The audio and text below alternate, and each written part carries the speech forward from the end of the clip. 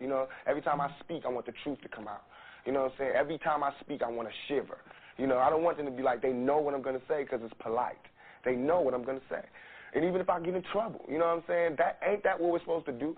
I'm not saying I'm going to rule the world or I'm going to change the world, but I guarantee that I will spark the brain that will change the world. I think what you're trying to ask is why am I so insistent upon giving out to them that blackness, that black power, that black pushing them to identify with black culture. I think that's what you're asking. I have no choice over it. In the first place, to me, we are the most beautiful creatures in the whole world, black people. I mean that in every sense, outside and inside. And to me, we have a culture that is surpassed by no other civilization, but we don't know anything about it. So again, I think I said this before in the same interview. I think at some time before, my job is to somehow make them curious enough or persuade them by hook or crook to get more aware of themselves and where they came from and what they are into and what is already there, and just to bring it out. This is what compels me to compel them, and I will do it by whatever means necessary. I am your host, Montoya Smith, a.k.a. Black Socrates, along with special guest co-host Autumn Sonata, and welcome to the Mental Dialogue Talk Show. We are the return of intelligent radio as we ensure the free flow of opinions and push the envelope on the questions America's afraid to ask in the mainstream media. Good morning, Autumn. So glad to have you on. You are our newest member of Queens of Intellect. So had you on the show one time. Good morning. Absolutely. Had you on the show once before for conversation with smart people. I highly recommend you go find that show. I think maybe a couple of years ago now. But again, Queen, glad to have you on as a first-time guest co-host.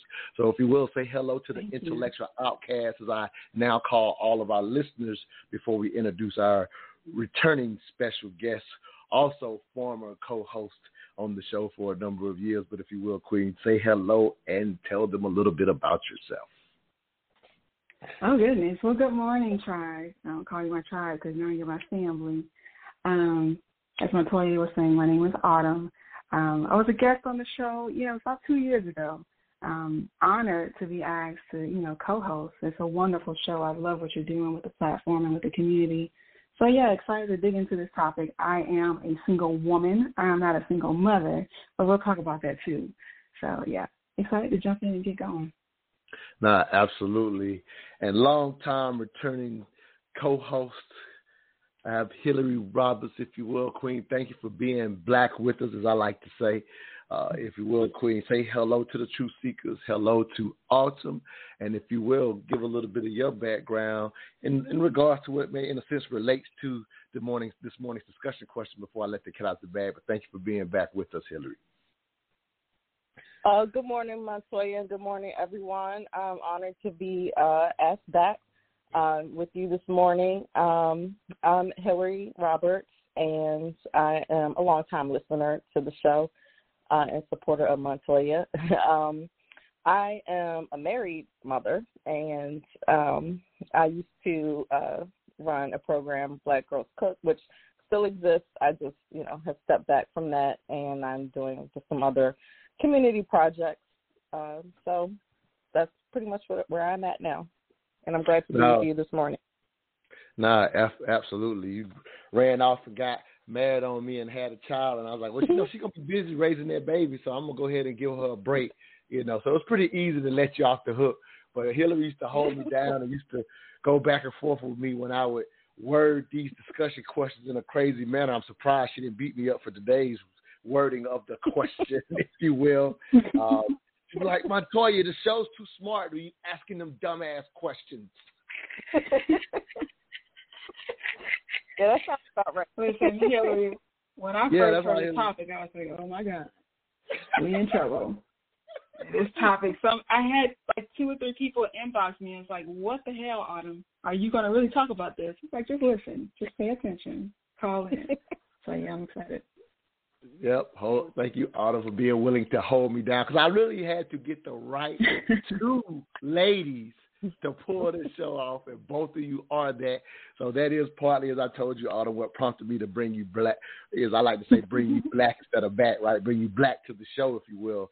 And so I was like, Olive Branch, come on back to the show. We need you, because I'm doing this show that could be very difficult to do. Without further ado, if somebody's just now tuning in and hasn't seen the promotions for this show, I'll go ahead and ask the question, and we'll get started with this morning's show. This morning's discussion question: do we actually have too much respect for single black mothers? That is this morning's discussion question. Again, I'll say it again. Do we actually have too much respect for single black mothers? If you're a first-time listener, again, I go by the name Black Socrates, so we always do our show in the form of a question, and the idea is to ask intelligent, deep-seated questions to see if we can have discussions that we're not used to having but are very much needed, if you will.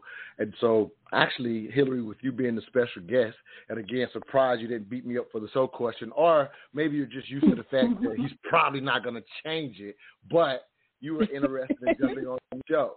So thank you for not beating me up to fight me to change the title of the show. And it's not that I'm a fan of the title, you know that. But at the end of the day, we just try to go a little deeper than even what the question may seem. So with that said, Hillary, it's been a while since you've been on the show, but as a long-time listener, I'm pretty sure you're familiar with this process. I like to start the show asking, when you first heard the question worded specifically that way, what was your first initial thought? My first thought was like, here he goes again. But it's, it's, like a lot of your questions, it's a kind of a sticky situation because certainly being a parent myself, any mother, any parent deserves the utmost respect for doing the best that they can do. But then I also feel that because parenthood is so hard, that we should not be encouraging people to go into it going alone. I just don't see the benefit of doing that, or what the advantage to doing that would be, which is a different situation than people who wind up being single parents. So I think it's also important to make distinction in what we're going to be talking about. Absolutely. What's the situation? No, absolutely. Yeah, we definitely are going to get into the nuance, the distinction. The question is never simply as it seems, if you will. But Autumn, if you will, without going too deep, if you will, just, again, your initial thought. Beyond, oh, Lord. You already said that part. So beyond, oh, Lord, what was your first initial thought when you heard the question worded that way? I know you and I kind of dug into it a little bit, but before we get into, the digging in part, but just that initial, as you said, people inboxed you and you were like, listen in. So what was kind of your thought in hearing the question worded particularly that way? So initially when I heard the title, my first thought was, how would the public perceive this, and what would they take away, as its meaning? And that's where the "Oh Lord" came from. But when I looked at the title in my head, it was the word that stuck out was respect. And my answer to that is no. We do not, respect single mothers too much, because the definition for respect is a feeling of deep admiration for someone's abilities. And single parenthood, as Hillary was saying, is very difficult. But the qualities and the abilities and the achievement that come from it is one that should be admired and respected deeply. So, I don't think we respect single mothers too much. All right, sounds good. Well, we have about a minute before break, and I'm not going to reveal my thoughts. I'm going to hold those for later, if you will. Again, this is going to be an excellent dialogue. I will go ahead and give out the number a little early, because we do want to get people's 3 cents, as we like to call it, when you call into the show. If you're listening online, the number to get in this morning is 646-787-1691. Again, that's 646-787-1691. And we'll come back and get hot and heavy on this morning's discussion question. Do we actually have too much respect for single black mothers? We'll be right back, where all I ask is that you think. Hey, Sminoff, where you find that Prince Sign of the Times on vinyl at? Real talk, you got a dope vinyl collection. What, you been collecting them like over the years or something? No, actually, I just started my collection. But my man Tobago over at DBS Sounds, he be hooking me up. You remember DBS Sounds? On the south side, they still around? I figured most of the record stores in Atlanta be closed by now. Hey, vinyl is the new wave, and DBS Sounds got the best collection in town. You can still go there and flip through vinyl. They still got CDs and mixtapes too. Let me check their IG page at DBS Sounds ATL. They still be having artists in stores and everything. Hey, you want to run by there? Hey, man, I ain't got time right now. I got to go back to Cali tomorrow, but I might have to catch them next time I'm in. Oh, nah, you good. Even when you get home, you can just shop at their online store at dbssounds.com. They'll ship directly to you anywhere in the country. Matter of fact, jump on dbssounds.com on your phone and order straight from there. Word? Hey, I'm about to get my music game up. Hey, what's their address in case I get a chance to swing by there? I'm going to pick up that new Kendrick Lamar CD. Oh, they at 6604 Highway 85, Riverdale, Georgia. Bet. Black women aren't, if we want to talk about women, I get it. Black women aren't looking for marriage. Matter of fact, you have black women like that woman, the Simmons woman, and T.I.'s daughter, who both didn't mind having babies, but when asked the question, why didn't you get married? They openly stated, I'm not ready for marriage. So you're openly ready to have a child that you can't get rid of, but not a marriage. Welcome back to the Mental Dialogue Talk Show. I'm your host, Montoya Smith, a.k.a. Black Socrates, along with special guest co-host Autumn Sonata. This morning's discussion question, do we actually have too much respect for single black mothers? Our special guest is Hillary Roberts, as we hear a quick cut from the Fresh and Fit podcast. And just throwing out a very brief cut saying, highlighting a couple of celebrities. Again, our community, our culture, in a sense, watches celebrities too much. But using that example, I think it was I think it may have been Angela Simmons. I may be wrong on the Simmons, but T.I.'s daughter as well, saying, hey, they were not ready to be married, but obviously on the verge of having children or have had their child. And so another way I promoted this question, and Hillary, I'm going to start with you again. Another way I worded this question as I was promoting the show was the idea of, is marriage considered harder than being a single mother? And as I watched the feedback on the post, I realized I probably should have worded it, is marriage harder than being a baby mama? And I'm just highlighting that aspect because that was a distinction that I was, in a sense, challenging people to relate to this morning's show, if you will. And so when you hear that cut saying, hey, here's a young lady that says, hey, I'm not ready for marriage, but, hey, already bringing a child in the world, and then me asking that, really the same question in another way that we're having this morning, a baby mama or marriage, which is harder in so many words. I think it's kind of the same question in my opinion. But your thoughts on, against hearing those young ladies say, hey, not ready for marriage, but having a child, or which is considered harder in the culture, if you will. You can kind of jump at both of those, if you will. I can't imagine that it would be harder. But, I mean, let's be clear. Marriage isn't easy. I mean, I've been married twice. It's not easy. It takes everyday, consistent effort on both parties' part. And maybe sometimes even one person more than the other. It's a cycle. So marriage itself isn't even easy, but parenthood is even way harder than that. So I just don't see how it would be, if you're not ready to parent a child within a marriage where hopefully you're both on the same page, or at least striving to be on the same page and have a vested interest in being on the same page, how would it be easier trying to navigate that with someone that you really have nothing, other than this child? Like, nothing else may be the same. It may be like a very contentious situation, sometimes even off the bat. And certainly in situations where, the child was unplanned, maybe one party, doesn't want to, have children with you or at all, I just don't see why you being single and parenting and co-parenting with someone who isn't on the same page with you and never was could be any easier road than in a marriage, or just even a marriage without children. I don't see it. Autumn, your perspective, again, I just kind of, I do that quite often. I'll have the show worded one way, and then I'll promote different versions of the question just to kind of create those perspectives that we want to talk about. And so I listened to that cut that we just heard where these young ladies said, yes, they're not ready to be married, but yet they have children. I think of it in that context of, in our society, do we consider marriage harder than being a baby mother? I think it's in that context, and want to hear your thoughts when you hear that question. What's your perspective on that, if you will, Queen?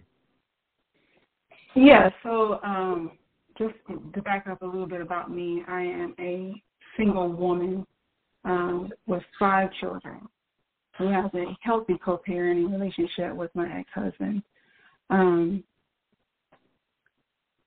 I've been married twice, divorced twice.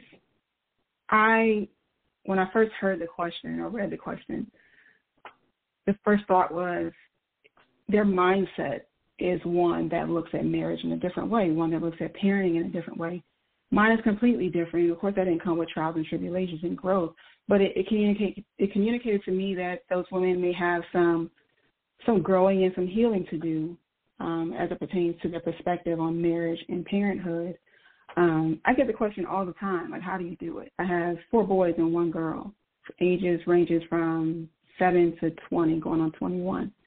And they're all very different.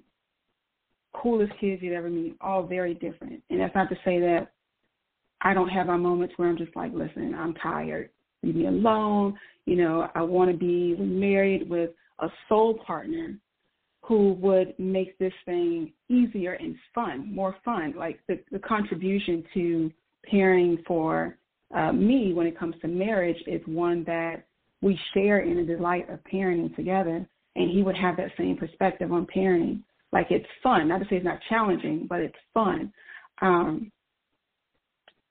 The perspective to me for women who say I would prefer to be a mother first and not a wife is someone who has experienced marriage as a obligation and one where there are 2 different people coming together for the wrong reasons. We look at marriage and we idolize it and fantasize it to be something where it's all good, we're happy every day. The joining of these 2 people makes our lives easier, when in actuality, when you're joining out of convenience, when you're joining out of just being comfortable or content, when you're joining for financial reasons solely, or out of force sometimes, or out of trauma bonding, that's going to be hard. Yeah, it's going to be hard because your souls are not in it. When you're operating out of a soul frequency, then you're joining because those qualities align, those core values align. And while there still may be discomfort because we're always growing, we know that the baseline and the foundation of this marriage is one that is built out of good. And so everything else on top of that, including parenting, is done together and out of soul alignment. So it makes things easier and it becomes, like I said, fun. But for those who look at marriage as a chore, hell yeah, they might think that, I prefer to be a single mother over a married woman, because oftentimes we go into relationships looking to take or receive things and control things. And with children, your own children, they may think that they can control them or mold them to be how they want them to be. When you're going into a relationship with a grown man or woman, they're already molded, so you can't take from them. Oftentimes you have to give. And when you have a shifted mindset, the one who's equipped with taking or was raised by a mother who only took, then it may be hard for you to adjust to a relationship where you need to actually give. So I'm going to stop there. I'll go too deep. No, you're good. You're good. Hillary, any thoughts about what you've heard from Autumn in reference to the concept of, in a sense, and I'm really kind of saying in society, are we in a society now where people consider marriage harder than, quote unquote, being a baby mother, or I'll say even baby father for that matter? But any thoughts about what Autumn had to say, in her perspective on why people see it the way they may see it today? I think Autumn, brought up some good points that I agree with. The ideas that people have, like, they may not be realistic, or like when she was talking about how you can mold it, or you think you can mold the child, I think we all know, just even as being children, you know, your parents aren't always able to mold you to what they want, and it's still a relationship dynamic there that will change over time. But I don't know that people in society or, you know, in general think marriage is hard. I think they may see it as something unattainable or something they're not going to be able to, you know, maintain over a long period, because I feel like, especially like in our generation where a lot of people grew up with single parents, they may not have seen the model or enough of it to really know. And the relationship dynamics they did see may have been problematic in a lot of ways. So I think it's more that a lot of people might see it as something it's just unattainable, so that's why they don't even try. No, that makes sense. I got a caller that wants to get in before I go to the caller, but let me have you now, because everything y'all are saying makes sense. But you said, hey, now that you've done it, there's no way that it's harder than parenting. So if you could just put some perspective for someone who feels that way, right? They've experienced, maybe like you said, maybe they've seen relationships, and based on what they've seen, they say I don't want it, or they may think I can't attain it. However, there was a time historically, right, where people, for the most part, would avoid having children if possible, outside of saying, all right, it takes both of these entities, both of these energies, both of these people to even pull off parenting, because, again, as you mentioned, Hillary, it's hard even when you are together. So for someone out there who feels that way, why would you suggest, and Autumn, you could jump on this as well, then we'll go to the caller, but why would you suggest in your experience that it is actually still much harder than trying to pull off a marriage, which, like I agree and see and hear enough people, I've never been married, that it can be very, very difficult. I've had friends, you know, that have been married, some divorced, some back married again. So I get that part, but you still say parenthood is harder. Just kind of address that, if you will, Hillary. Well, it's just like, okay, if my daycare provider, like this poem the other day, and part of it was saying, you know, it's talking about the relationship between the parent and the child.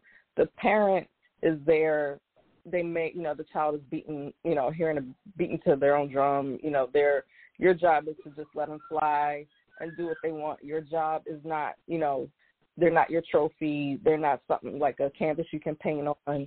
You have to fill your own bucket. You have to heal your own self. It's not the child's job to do that. In the same way, it's really not your partner's job to do that either.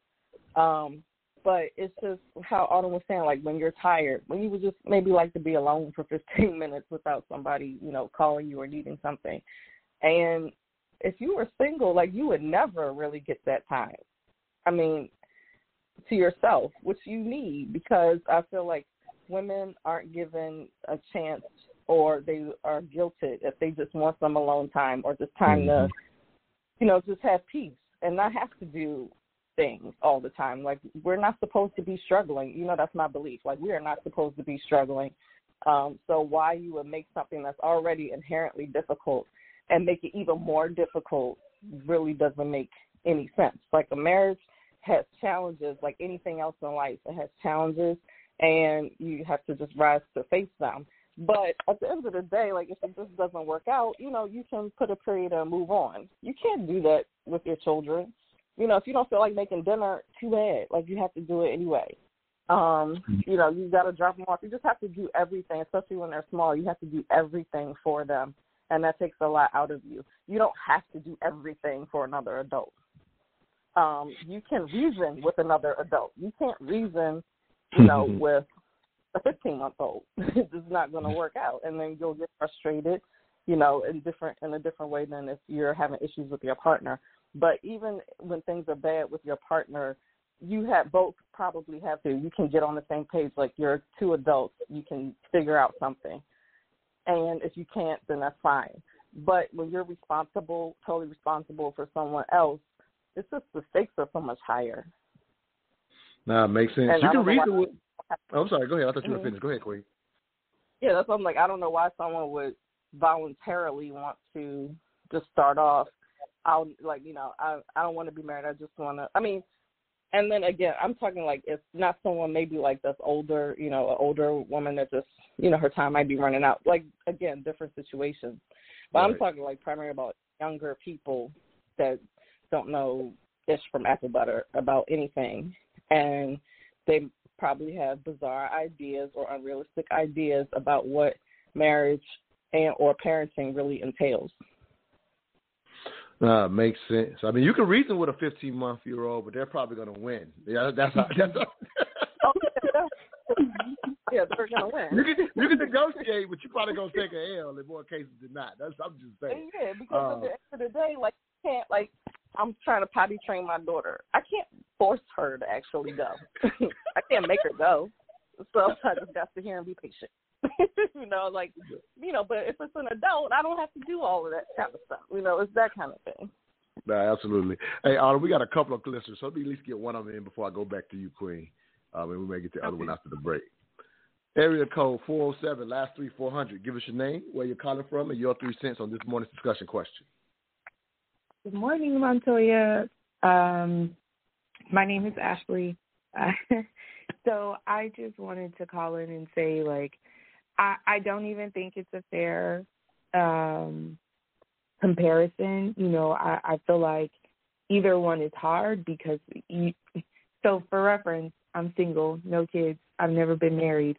And so I think I look at all of the challenges and, you know, I know one of the ladies mentioned that some people think that marriage is unattainable, but I think a lot of people tend to think that marriage is harder because all of these things with, like, married people being in DMs and, like, people really not holding the commitment to the level that it has.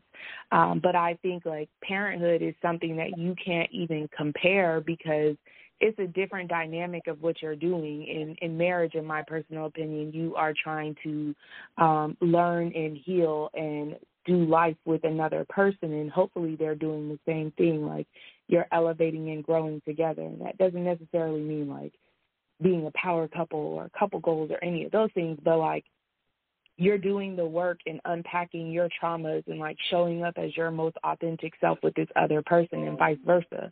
Whereas where you are a single parent or a parent, like, you are literally shaping and molding a child's life. And I think if you are trying to be a conscious parent, that also means you working on and doing the necessary work in your life so that you're not, or you're reducing the amount of trauma or projections that you're putting on your child. And I don't think it's fair to compare them because, as the other lady mentioned, like, you can't reason with a 15-month-old, you know, and so it becomes like you have to remember what you're doing and why you're doing it and capture and not try to go downhill when things go awry when you're managing your child versus when you're with your partner. I just don't think it's a fair description. It's kind of like to me, it feels like that who has it worse, men versus women, like which one is worse, marriage versus raising a child. And I get it. I appreciate the conversation. I just don't think it's a fair comparison because each component requires a different part of you. You know, like when you're talking about marriage, it's emotions, mentally, physically, financially, and it's the same thing with a child, but, like, it's not the same. So I just wanted to add my little 3 cents there. All right, that's your 3 cents. We're up against the break. I may try to keep you on because I would challenge you from this standpoint. It's not even for me about whether they're the same.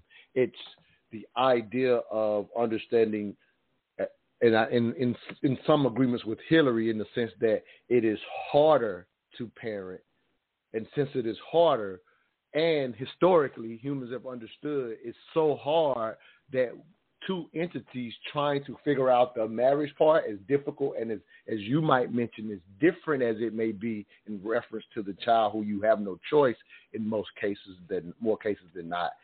It's always been understood this is necessary in order to do the things in order to bring these children along the best you can. Obviously, if you end up, as Hillary said, if you end up single, not by choice, or even if you single without getting married, obviously you do the best you can. But in more cases than not, historically, two people trying to figure out a hard-ass marriage has typically been much better than not. Just throwing that out. We're up against the break. I may give you a chance to respond after the break. We'll be right back. You're listening to the Mental Dialogue Talk Show, where all I ask is that you think. Area code last 3377. We'll get to you after the break as well. We'll be right back.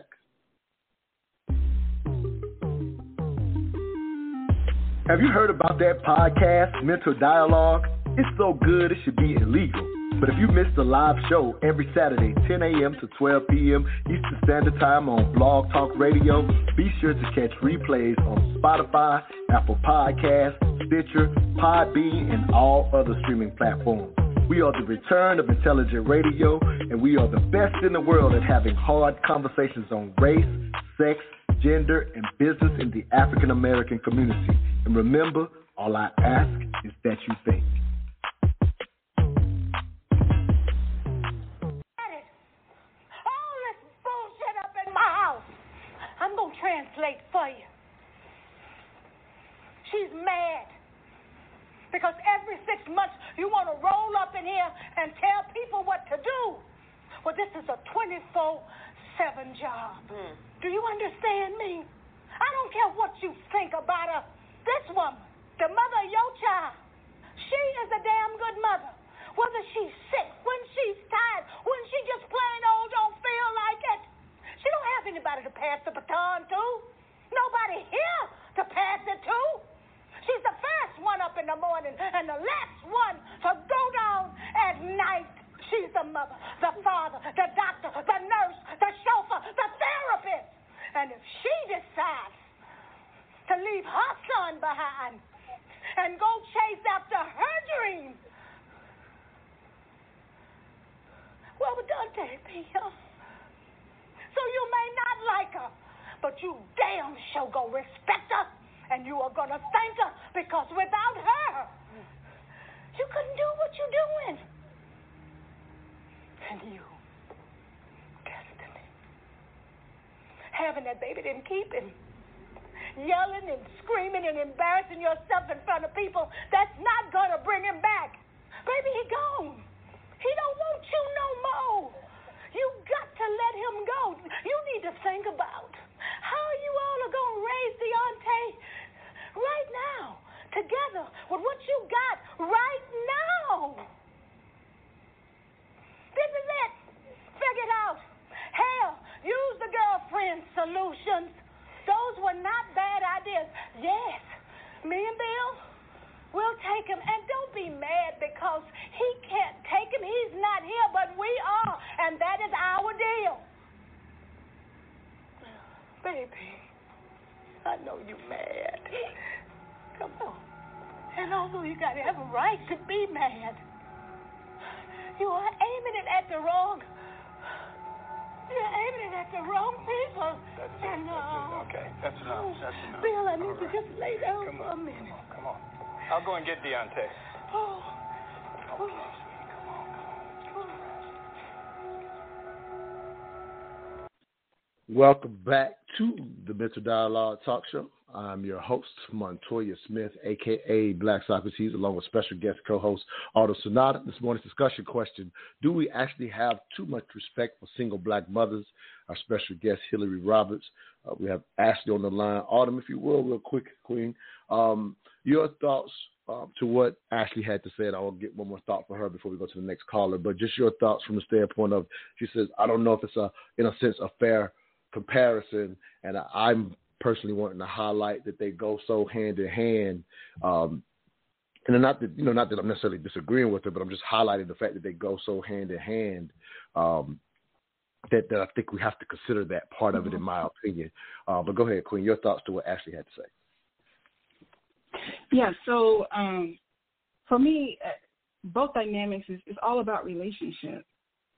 Whether it be with your parents or your friends, your coworkers, your significant other, your children, it's all about relationship. And I hear all the time that relationships that you have with other people is an indirect reflection of the relationship that you have with yourself. And I think based on that dynamic, it pulls out and reveals certain parts of yourself that you're either willing or unwilling to see. So for me, and it's just my opinion, with children, they tell you, they mirror back who you are in the raw, because they haven't had the chance or the life experience to develop a sense of self. So all they have is who you are and who that other parent is.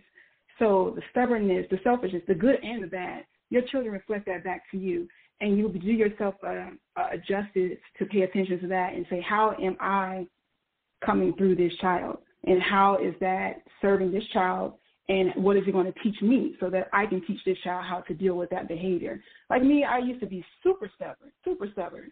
And I had my daughter. She reflected that back to me to the point where it was a pain point in my relationship with my daughter. And I hear a lot of times that mothers have, broken relationships with their daughters, but they're not realizing that that's them. That stubbornness, that bad mouth, that promiscuous behavior, whatever the case may be, that came from them. Or they learned it through demonstration from someone that is, demonstrating femininity to them. So it's a reflection of your parenting and who you are. They only absorb what we show them and what we give to them. So that's a different dynamic. Going into parenting now versus when I first had my oldest child, he can tell you my parenting is totally different because I learned that instead of shaming them or blaming them or whooping them or disciplining them for what you put into them, explain to them how to fix that or highlight the good parts of them that came from you. So it's a different dynamic. It's a you versus, and I hate to say versus, but it's a you and you dynamic. When you're with someone else, with a marriage or an adult, any type of relationship like that, they reveal to you who you are too. But you also have to recognize who you are through that person and take on their stuff. So it's you and them, totally selfless when you go into these relationships because there's different dynamics, but it's all about relationship with yourself. So when you are solid on who you are, your good and your bad, you can see that in your children. You can correct that behavior because that is your child. And then when you're in a relationship, you can hold space because you're clear. You can hold space for the other person to unpack their stuff. So they're both equally challenging because it requires you to sit in with your stuff, but they're both equally rewarding because when you're clear, you can hold space and offer love out to that other person.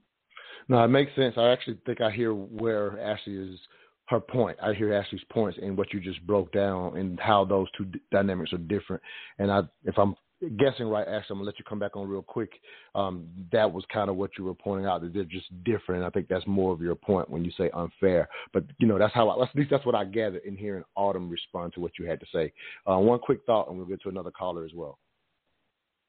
Yeah, it's definitely just about that difference. And I don't, yeah, that's all I have to say. And, listening to the clip, I feel like when we focus on what it's like to be a single mother, we glorify that struggle.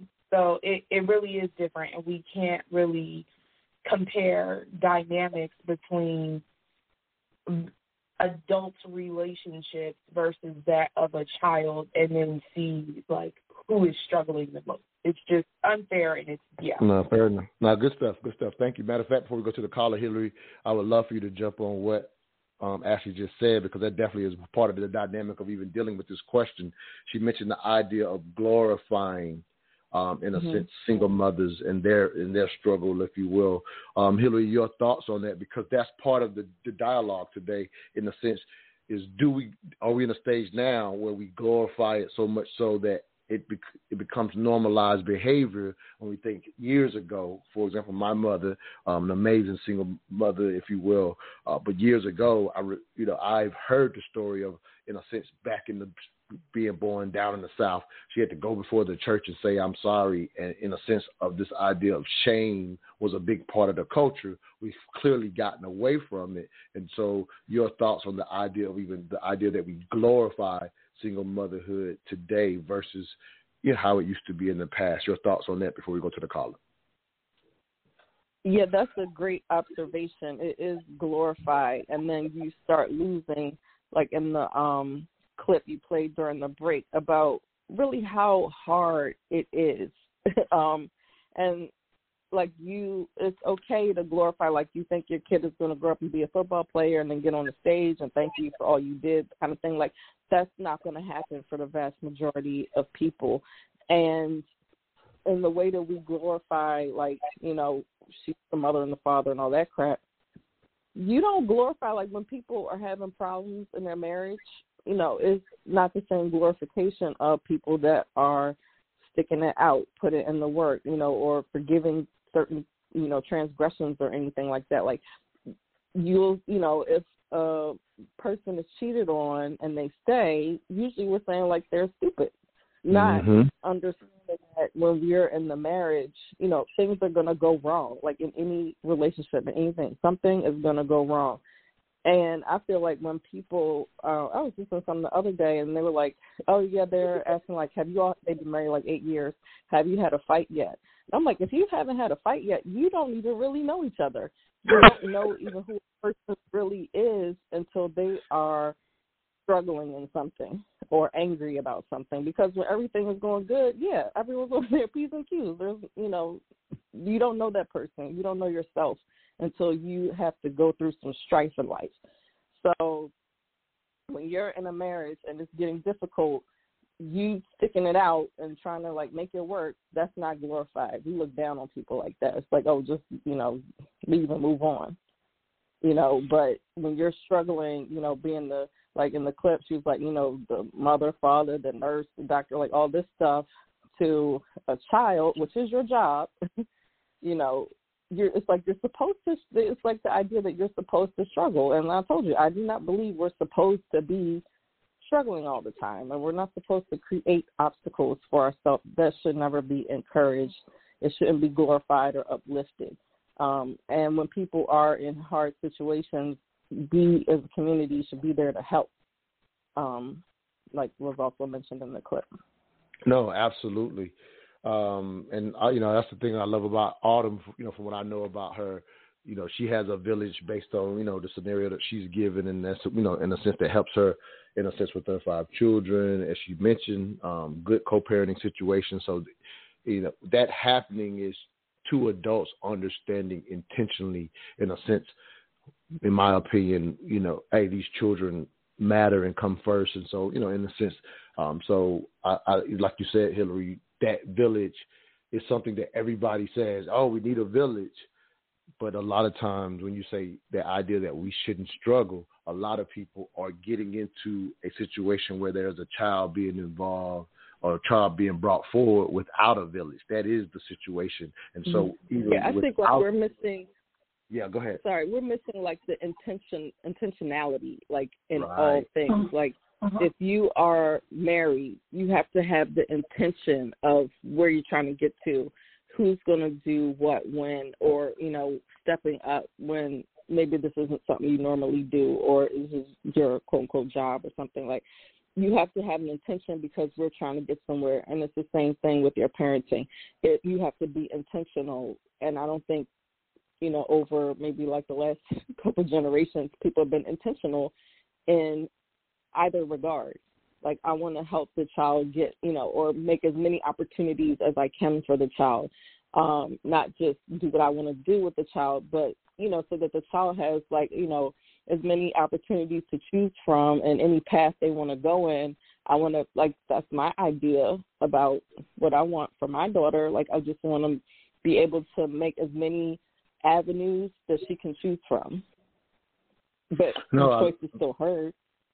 No, dope. No, I love it. I love it. We got about a minute before break, so I'm going to, Autumn, if you could throw in a quick thought, and I'm going to get to the caller after the break, a quick thought to anything that's been said, if you will, Queen. Just keep it real short if you don't mind, though. I would just say single mothers have forgotten how to ask. Okay. I think society now has propped us up on a pedestal of pain, normalizing our voices being muffled because we've forgotten how to ask. And I think that's the difference between a mother who is parenting out of privilege and joy and a mother who's parenting out of obligation and pain. No, I like that. Yeah, we've done some deep discussions on things like this. And, yeah, we talked about, when we were talking about, in a sense, the strong black mother, the strong black woman trope, if you will, that's so detrimental to our community. And I remember on that show the conversation of how even there are some women who, like you said, to the point where they take pride in being the superwoman, even though it's breaking them down, and they get used to not even asking for help, and they accept it as their badge of honor while it's hurting themselves. So that's a great point, Autumn. Do not call me superwoman. Do not. I can dig it. Everything in your life. Don't get me the shirt, the socks. Don't put an S on my chest. I don't want it. That ain't even my initial. Don't do it. I love it. Let's go to this break, and we'll get to 377 come out of this break. L&G Technology Services. We are your industry leader in aircraft and heavy equipment repair services. In commercial business for over 15 years, L&G technicians have over 150 years of equipment-specific knowledge and are known industry-wide for returning worn-out, broken, and overused ground support equipment back to the user in working better than new conditions. For a service job done right at a value unparalleled in the industry, contact L&G Technology Services at 478-781-4860. Again, for a service job done right, that number is 478-781-4860. L&G Technologies is a Mental Dialogue Gold member and proud sponsor of the Mental Dialogue community. Name me a rap lyric that's respectful. Name me some music that these niggas make that's respectful. How the fuck they go demand some respect when they some of the most disrespectful motherfuckers to the black woman we ever seen? How? And not only are they in it in their lyrics, they in it in their actions. Future got 12 baby mamas, just putting babies everywhere, ain't raising none of them. Niggas just making fatherless babies everywhere. When all the statistics say fatherless children, nigga, is at the greatest detriment. How this nigga doing it? Welcome back to the Mental Dialogue Talk Show. I am your host, Montoya Smith, a.k.a. Black Socrates, along with special guest co-host Autumn Sonata. If you've not figured out, we are not a politically correct show, as I bring in a cut from none other than Charleston White, for those who may know that brother, who's pretty popular on the internet now, highlighting hip-hop and putting out Future in particular. He actually has 8 baby mothers and 8 children, so he was wrong in his number, just to get that clarity. But I wanted to kind of shock the conversation into another aspect of what he talked about, all of the numbers that show the detriment in general to children when they are brought up in a one-parent situation versus a two-parent situation. And it's almost like all of that is forgotten, in my opinion, due to how we have normalized it. Or what always happens is people don't make apples-to-apples comparison. They'll demonize. I saw it happening even as I was promoting this show. People would, in a sense, sometimes demonize the concept of marriage, if you will, and think of a bad marriage and put it up against, maybe your situation, Autumn, where you're pulling this off and doing an amazing job with your 5 children, with your family's help. It is beautiful. And somebody might compare a bad marriage to, well, look how she's turning out. Or I know some great, in a sense, single parents. I applaud my mother for, how she did it. Now, luckily, we had my grandparents as well. Until I was 8, we lived with them, and when we moved, I could walk there in 8 minutes. So I always had that village surrounding me as well. So we can highlight the LeBron James situation, right? That's an amazing situation, but Hillary already pointed out that's not the vast majority. And Charleston, as controversial as that cut is speaking facts.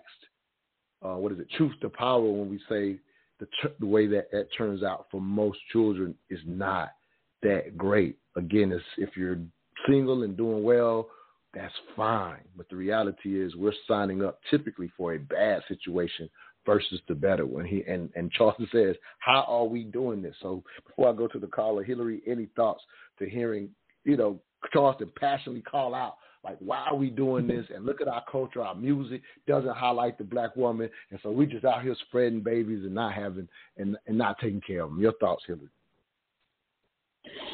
Well, I mean, I listen to rap music and have, all my life. But that is a good point there is like a level of disrespect to women in the music. And it's ironic because a lot of them were raised by single mothers. So, your mom is there, she was the one there doing everything for you, yet you're still exhibiting or, some rappers still exhibit some level of disrespect to women. And I don't know that there's some dynamic there that is very wrong. Like if it's because they didn't have a strong male influence as well, which I think is very important, because if you don't see other males like treating your mom with care and respect, that may also play a part. And then I think also there's a part where they may feel resentful because they didn't have their father around, and they may low-key blame the mom too for that, you know, however the situation came about. And certainly, like, you know, with situations like Features and things, Future and other similar situations, it's just absurd amount of irresponsibility. Like, and someone has to say, like, that is just not acceptable. You can't be making babies all over the place. Because if you have babies all over the place, you can't, like, you wouldn't have the time to invest all over town, let alone most people wouldn't even have the money to do that energy. You just wouldn't. And I don't understand any of Future's baby mothers, because he's just going to make the baby and then go ahead, leave you and make another one. So this is just rampant irresponsibility that someone has to put their foot down and be like, it's just not cool. It's not cool, and it's not fair to the child to have to live like that, to, you know, have a parent abandon them outright or just, you know, come around sometimes. Like, that's just not fair to a child. A child should have parents that are there, invested in them all the time. No, absolutely. I'll say this, and I'm going to go to 377. So it's been normalized, in my opinion, unfortunately, to the point where you can get off the hook if you can, quote unquote, afford it. A Future can afford it. So I can see how, in a sense, even a young mother becomes number 7, number 8. Unfortunately, I'm not saying I agree with it, but I can at least get the perspective, because what happens is we've gotten so used, and I've had other shows about this, of fathers who want to be involved. Again, this is not about Future, but there are fathers who want to be involved, who are involved, if you will, and some plenty or even good co-parents, if you will, but we've normalized doing it outside the home. And again, I agree with you. It's very different. It's one thing if, you know, you're living together or married and decide, you know what, this is going to be best for us not to be together. I think that's a completely different concept than those who never do it, that are just signing up to start out that way and really believing that the money is enough alone. Let's go to the next caller. Area code 770, last 3377. Give us your name, where you're calling from, and your 3 cents on this morning's discussion. Good morning, Montoya. This is Sinette, and I'm calling from Conyers. This is a very interesting subject, to say the least, but I'll just go into my sentiments. I really think that we're given the wrong verbiage as glorifying something that we have just had to be immersed in. I think a lot of times we give words we call even normal. What has ever been normal in our existence in this realm? So I think we adapt. I think it's just we adapt. We adapt and we build. And so I don't think any single mother around here glorifying it. I think we just like when we say, oh, Black women are so strong, we've had to be, just by default. And so when we stop using words in which we have subscribed to it being that and it's not, I think that's really where the danger is. Can we ever give another for single parenting? I don't think anybody went in initially with the thought process, oh, I think I want to be a single. It's never been glorified. It's not been a glorified. It's something that we have been immersed into and forced into, and you make the best of the situation. But I don't think anyone is ever blind. Whether it looks like, you made a lemon meringue pie out of your lemons. You made lemon drop. You made pound cake. You made what you made based on what you had. So I don't think the narrative should ever be where we're normalizing it, or any of the such. It is that we have learned to adapt to situations that many of us have been forced into. All and right, that's let me say, just my okay, sentiment. That's my. No, thank you for your 3 cents. Let me say this, and your phone's kind of going in and out, so you may have to call back in. So I'll say in my lifetime, I feel like I've seen a definite shift. I remember in middle school, in my, again, little southern 3-stoplight town, I remember definitely things were black and white where I was from. I didn't meet a Hispanic person until I think I was in the 6th grade or something like that. So everything was black and white where I was from. But I remember the idea of, again, I mentioned to a degree what my mother had to go through when she had me or whatever. But even when I was coming along, I remember like even white families, if you will, if a white girl so happened to get pregnant, they would even move her out of the town and we wouldn't see her again or whatever because of how that was looked upon. And so today's time, not saying that everybody does this, but you can definitely see we're in the social media age, but on social media where a single mother, it is commonplace to put it front and center, the party that's being had or the baby shower. And there was a time when that wouldn't have happened. And I'm not talking about what's right and wrong. I'm just talking about there's definitely been a shift that now it's not about being forced, in my opinion, when you have, like we had I don't know if you heard at the beginning of the show, Isna, where we had 2 young mothers saying, I'm not ready for marriage or whatever. And the reality is, here's another reality that a lot of people don't know. I shouldn't say a lot of people don't know, but maybe haven't thought about or seen. But at the end of the day, humans have the most babies between the ages 20 and 30. That's all humans, all races, all culture, kind of always has been the case as far as the majority of children being had. So that's still the case, although we have a situation where very few of our children are being born within a marriage, if you will. That's still the case. So what's happening is 20 and 30-year-olds are choosing to have children, and marriage is not on the table for a lot of people. That is a definite shift, in my opinion, versus what it was like when I was young. Isna, I don't know if you called back, I still got you live, so hopefully we can hear you. You're kind of going in and out, but I'll give you a response to what I had to say. Okay. Just something that I want you to think about, just from the standpoint of I definitely have seen that shift. Again, I'm not trying to be right or wrong, but I've seen that shift. Your thoughts? I hope I'm being. Yeah, you have to call back in. We can't hear you. Oh. Yeah, we can't hear you. Yeah, you have to call back in. I'll get you back on. For anybody else that's on the line, you have to press 1 in order to get in this discussion.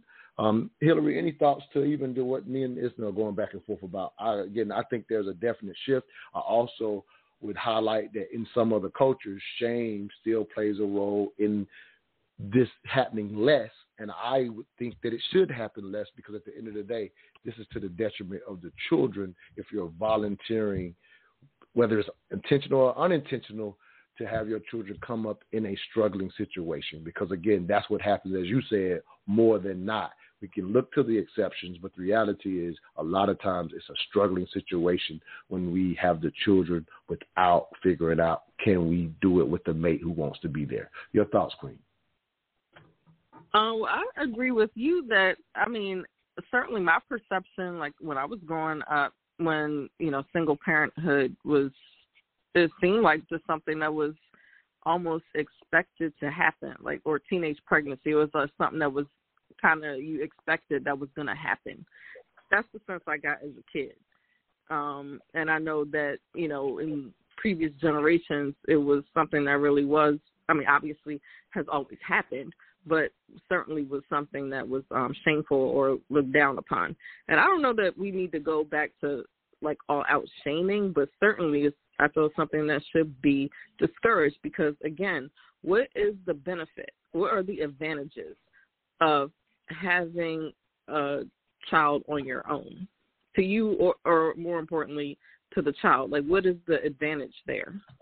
How is it helping them get anywhere in life? And as we see across, the last several generations where it's been kind of prominent, it really hasn't, I don't see where we have benefited in any way as a group of people.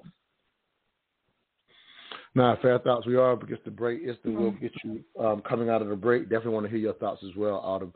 We'll be right back. You're listening to the Mental Dialogue Talk Show, where all I ask is that you think. I look like money, smell like money, talk Hey, where did you get that hat and t-shirt? I like that. Oh, I got this at moneymotivation.com. It's fresh, right? Yes, and I love the message on it too. You are the hustle, huh? That's what the shirt says. I am the hustle. They embody the entrepreneur spirit, and what I like the most, it's more than a brand. It's a lifestyle for those who want to put in the work and expect to have the finer things in life. I also follow them on Instagram. Check this post out. If you believe money is the root of all evil, you're using it wrong? Or how about this one? Excuses make $0 an hour. I like those. What's their IG? At moneymotivation.co. But do they have any ladies' gear? Yes, you're going to love the clothing line they got for the ladies. Matter of fact, pull up their website, moneymotivation.com, and I'm going to get you a few things so we can both look like money. Everywhere I go, and everywhere I be, I don't even talk, they still know it's me. Cause I look like money, smell like money, talk like money, even walk like money. So when I make this post, a mother can teach you to be responsible, but not how to be responsible for a family. You need a father for that. What I'm actually was highlighting specifically was, as we've mentioned time and time again on this broadcast, 82 or 84% of our households in our community are woman-led. Well, if she's there alone without a man at all, then unfortunately the family, the children, are never learning what does it look like for their mother to be taken care of. I'm not talking about him paying all the bills. Take the money out of it. Let's go to the things that matter. The providing of, okay, it's hard enough to raise a family when there are two involved. It's difficult to pull it off, especially if there's several children. So whether it's a single mother or even a single father for this matter, let me be very clear about this post, even though I put it in the context of needing a father. Whether it's a single mother or a single father.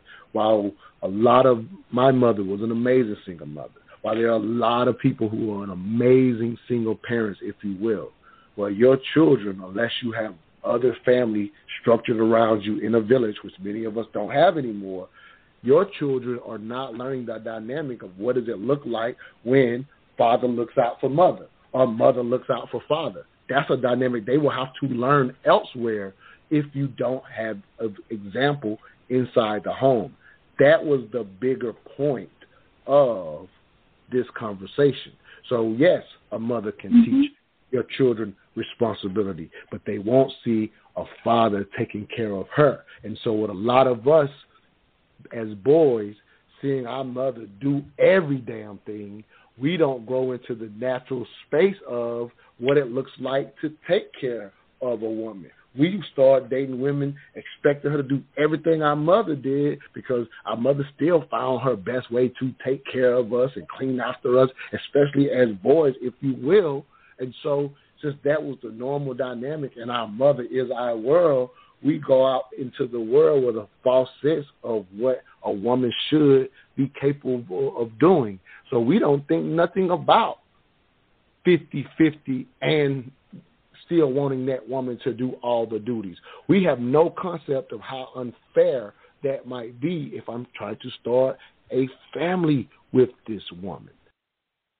Welcome back to the Mental Dialogue Talk Show. I'm your host, Montoya Smith, a.k.a. Black Socrates, along with special guest co-host Autumn Sonata. Do we actually have too much respect for single black mothers? Our special guest is Hillary Roberts. As you hear a cut from one of our previous shows where I had done a post and just put it in perspective of what children are not learning if they're not able to see the natural family dynamic, because at the end of the day, historically for 10,000 years since monogamy has been a thing, and we've went into that details on other shows, but since it's been a thing, the reality is you learned it naturally through example. And the reality for our culture specifically as African Americans is that's happening less and less. And because it's happening less and less, we're not thinking about the results of why we have the quote-unquote gender war that we're having now. Is because it's a lot of people who have not seen enough examples, and we're figuring it out, unfortunately, in my opinion, on our own, and we don't revisit conversations like this enough, in my opinion. Still got Isna on the line, so I'm going to give her a response, and Autumn, I'll hear your thoughts after Isna. All right, Isna, let's see if we got a better connection. Go ahead, Queen. Isna, you're live on the air again.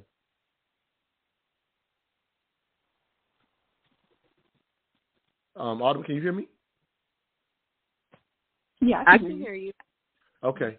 Isna, you're live. I want to give you one last chance. We can't hear you. Maybe we have another bad connection. I'm sorry, Queen. I can't get you on. Autumn, go ahead and jump in. I think I heard you could tell you had some thoughts before the break actually as well. So go ahead. For whatever reason, I can't get Isna back in to give her a response. Go ahead. So my question would be, why do we make marriage synonymous with a healthy environment to raise a child? Why is it that single parenthood is frowned upon today under the assumption that the mother or the father is doing it by themselves? Back in the day, I think single parenthood was frowned upon because there was this narrow-minded way of thinking about marriage, that it had to be a man and a woman on one level, and that it meant that both people would be involved in the nurturing of that child, and that it meant stability. But how many married women that that I know who are also single parents? How many married men do we know that are single parents? I know a few married men who are parenting by themselves, even though they have a wife, and vice versa for the woman. So it's not so much that marriage is the baseline or the foundation for a healthy environment. It's a agreement and a commitment between two healthy people or two people who are committed to raising a child together, whether that be man and woman, woman and woman, daughter and mother, raising a grandchild, or whether that's a coach and a mom. It's a commitment to seeing a thing through for the betterment of that child. And oftentimes, like in my situation, the marriage did not last. The marriage in a traditional sense, it didn't last with either one of them. But the co-parenting part of it is where the commitment came into play. That's where the real marriage is. And the co-parenting relationship contributes far greater and better to a healthy child than the marriage did. That was not a proper breeding ground for a child or a seed to be raised. But co-parenting, we speak each other's language when it comes to parenting that way now. So my question would be to the audience, why do we still view, in 2022, why do we still view marriage as a positive force behind raising a healthy child? Because just as we can rub off our traumas and our things, to a child when we're raising it by ourselves, we can also do that in an unhealthy relationship, in a house where there's fussing, there's fighting, there's aggression. We can raise a seed to be ugly in that soil, but still have a marriage. So I think we need to recognize that the healthy relationship is what contributes to a healthy child, not just a marriage, because that is not synonymous. Right. So I have a hashtag I would like to answer your question. For other callers out there, you have to press 1. If you're a new caller, you probably are not used to doing that. But if you want to get in on this discussion, you do have to press 1. A lot of people listen via the phone. So if you want to get in, you do have to press 1. So I would like to answer your question very briefly here before we go to another caller. But the answer, Autumn, unfortunately, is the reality is, again, making an apples-to-apple comparison, there are so many unfortunate situations where when you're highlighting the bad marriage, when you highlight how many bad single-parent situations are compared to how many, I'm talking about for the children specifically, it's not even close. So I say this to say that I'm never advising someone to stay in a bad marriage that is harmful to those children. So that's never the advice. Again, the hashtag, ultimately, I didn't mention it before, but that I push all the time is healthy marriage before children, because you're absolutely right. There are plenty of healthy situations with a one parent or a co-parent that is a better situation than marriage. But in 2022, what is highlighted is how, unfortunately, we have so many children that are suffering, because if you compare family dynamics, it's not even close to the success of children that come out of two-parent homes, and they don't even have to be the best two-parent home, right? Again, I'm not saying stay in a bad situation, and definitely don't stay in an abusive situation. We know clearly the data says don't stay in abusive situations. So I'm not putting up bad marriages, but let's not put bad marriages, a great single parent home or a great co-parent home up against a bad marriage. Put it up against apples to apples, and it's not even close. That's why it's still an issue in 2022. Yes, get out of your marriage if it's not best for the children, and you can do it better outside of it. Again, I'm saying that clear as I can, but the reality is a lot of the children are hurting and harmed based on the reality of never even seeing the dynamic. I had a friend who went from one school in South Carolina up to Charlotte years ago, and she found out by accident one day that none of her kids in her class, it was a black school, had ever seen their parents together in the same bed. And it blew her mind coming from where she was from in the South Carolina. Let's go to area code 614, last 3516. Give us your name, where you're calling from, and your 3 cents on this morning's discussion. Yes, good morning. My name is Wendell, calling from Tallahassee, Florida. And my perspective actually does kind of mirror what the sentiment that you were just expressing, but it also piggybacks on what Autumn was saying, that when you're taking into account the impact of two parental figures on a child, whether they are married or not, the institution of the relationship between the parents is, in my opinion, less important than the parents' intention, predisposition, and execution of being a parent. So when it comes to single motherhood, and I'm saying this as a father who is single, having a good, or at least a workable, amicable relationship with the co-parent is far more beneficial than saying, hey, I'm married. Because there are so many people, even if they're in what we would consider to be good marriages, it's still a learning process. So let me jump in real quick. I'm sorry, I'm cutting you off intentionally, so bear with me. I want to jump in and just give a thought to the dialogue that you're having right now. So, yeah, absolutely. No one's going to disagree that setting up the dynamic that you're talking about is more important. So I can agree with that part. How about this challenge, though? The challenge of when we truly understand how important it is, which I think historically we understood this better, when we truly understand how important it is to try to have both entities on the same page, would it not, in a sense, require us to figure out, will this person be a great parent prior to having these children? And I'm asking that question. I'm not being facetious with that question. I'm asking that question that there is no argument against two people figuring it out. Like two people having great co-parent situation, I love it. I applaud it. So there isn't an argument against that and what you're saying. However, I am challenging the culture to think about that if we say what you're saying now, we disregard the thing that still proves to be the better outcome by far. The good, healthy marriage proves to be a better outcome in general for children in general. And we have a whole culture of children that have not seen it. Do you understand kind of where I'm challenging, the nuance of where I'm challenging what you're saying? Because I'm not disagreeing with what you're saying, but I consider what you're saying a Band-Aid compared to what has been proven to work better. Your thoughts on that, Wendell, if you will. Sure. And I can absolutely see and understand that point. You've got decades and generations of historical data that would support that position, but what we also cannot discard and discount is the fact that the culture has shifted.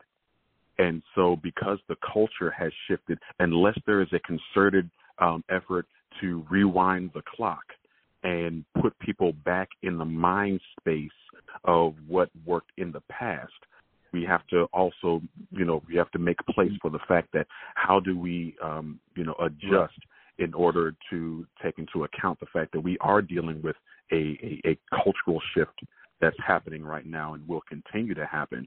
We can either bemoan and yearn for the days of yesteryear. And that's why we're called, and that's why we're up against the break, brother. We're up against the break, and I got some other callers, sorry. Sure. But that's why we're called Mental Dialogue, to revisit what can we take from it for people to think about it, because now, as I've said, we're unconsciously having these children in the current time. So I'm not disagreeing with you, but this is not simply bemoaning what used to be or returning to that. What dialogues can we teach the next generation for them to have a better outcome than us? That's the question, in my opinion. Thank you for your 3 cents. Brilliant call today, brother. We're up against the break. I'll get to another caller coming out of the break. Hey, Smith, where you find that Prince Sign of the Times on vinyl at? Real talk, you got a dope vinyl collection. What, you been collecting them like over the years or something? No, actually, I just started my collection. But my man Tobago over at DBS Sounds, he be hooking me up. You remember DBS Sounds? On the south side? They still around? I figured most of the record stores in Atlanta be closed by now. Hey, vinyl is the new wave, and DBS Sounds got the best collection in town. You can still go there and flip through vinyl. They still got CDs and mixtapes, too. Let me check their IG page at DBS Sounds ATL. They still be having artists in stores and everything. Hey, you want to run by there? Hey, man, I ain't got time right now. I got to go back to Cali tomorrow, but I might have to catch them next time I'm in. Oh, nah, you good. Even when you get home, you can just shop at their online store at dbssounds.com. They'll ship directly to you anywhere in the country. Matter of fact, jump on dbssounds.com on your phone and order straight from there. Word? Hey, I'm about to get my music game up. Hey, what's their address in case I get a chance to swing by there? I'm going to pick up that new Kendrick Lamar CD. Oh, they at 6604 Highway 85, Riverdale, Georgia. Bet. I think right now, man, and this is important, but a lot of men are lacking masculinity, and it's showing, and it's broad as daylight. And I sometimes think, like, some of the stuff that I see on Instagram, I'm like, yo, man, you need to pick your shit up and really be a man. You know what I mean? You want this boss woman to take care of you. That's not the role. That's like literally in every single religion, the man is the go-getter, period. So and I think a lot of women take offense to a man who wants a woman that's at home. It's not that, you know, we don't want a boss girl or a boss woman that's going to go out and go get the bread and go do those things. By all means, please go do it, but still make sure that you're sticking to the roles within the household that need to be there. Welcome back to the Mental Dialogue Talk Show. I'm your host, Montoya Smith, a.k.a. Black Socrates. This morning's the question. Do we actually have too much respect for single black women, black mothers? Special guest co-host Autumn Sonata, as well as special guest Hillary Roberts. Hillary, your thoughts to some of what you just heard before I go to another caller.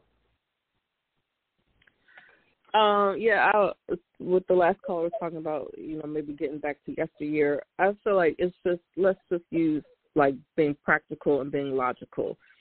When you have to split your resources, split your time, like, split the effort, and maybe, you know, if you're just not invested in being a parent, whether you live with a child or not, that is what the crux of the problem is. And the fact is, people just aren't, you know, oh, I'll just be a good single mom, is, you know, they have no intention for the most part, impractical, illogical, and don't have a real grasp of what this is all going to entail for them and the child. And I also agree, it's not really, you know, of course there's bad marriages and you shouldn't, you know, necessarily, you know, stay in one that may not be healthy. But again, that's a whole different situation. Like, as I stated off rip, if you become a single parent through, you know, some reason is different, then you never had any intention of getting married at all, or really any intention of raising this child with someone else. That is a problem. Again, what is the advantage to doing that? No one has said, like, oh, like, this is all the good things that come from that. We have seen that really no good, almost no good really has come from that on a group level, not individual cases. You know, anyone can be a good parent. And as I said, salute to any parent that's out here just doing their best in any situation they are in, because it is hard. But I just feel like we need to have, like, be honest, and that this is not practical. It is not logical. It's difficult. It's expensive, and it does require really the two people that made the child, not all these necessarily all these extraneous people that, you know, are helpful and are needed even when you have a marriage to have a village. But it's not, you know, the coach's job to raise your son. It's not really even your parents' job to raise your children, although, you know, my parents are certainly very helpful, and my husband's parents are too. But it's not their job at the end of the day. Intentional about the parenthood and making a relationship with the parent, whether you are married or not, and have functional relationships. We are not having or seeing a benefit even in having the functional relationship because it is hard to do. And it takes a lot of effort on an everyday basis, which people seem to not want to do anymore, whether in a marriage or as parents. No, I love those thoughts. Autumn, I'm going to let you jump in as well. Let me just highlight something that Hillary just pointed out. Again, something that, again, just being somebody who's heavy, loving, looking into the data and stuff like that. So when Hillary says what she says, this is what I would love for people to consider if they can.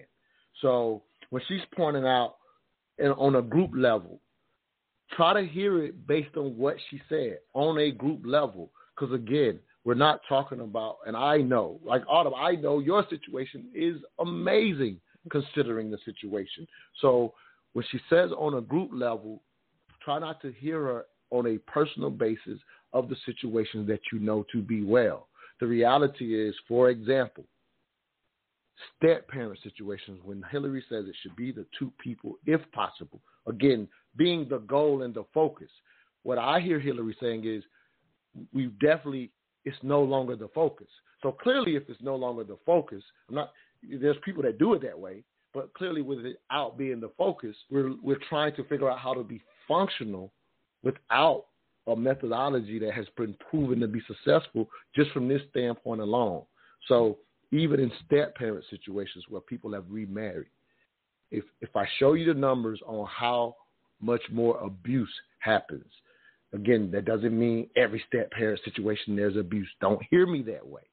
But the dialogue, the information on how much abuse happens to children in step-parent situations compared to biological situations, the numbers are so astronomically different that we should have better dialogue about the situation that sets you up, your children, not you personally, your children up for the best success.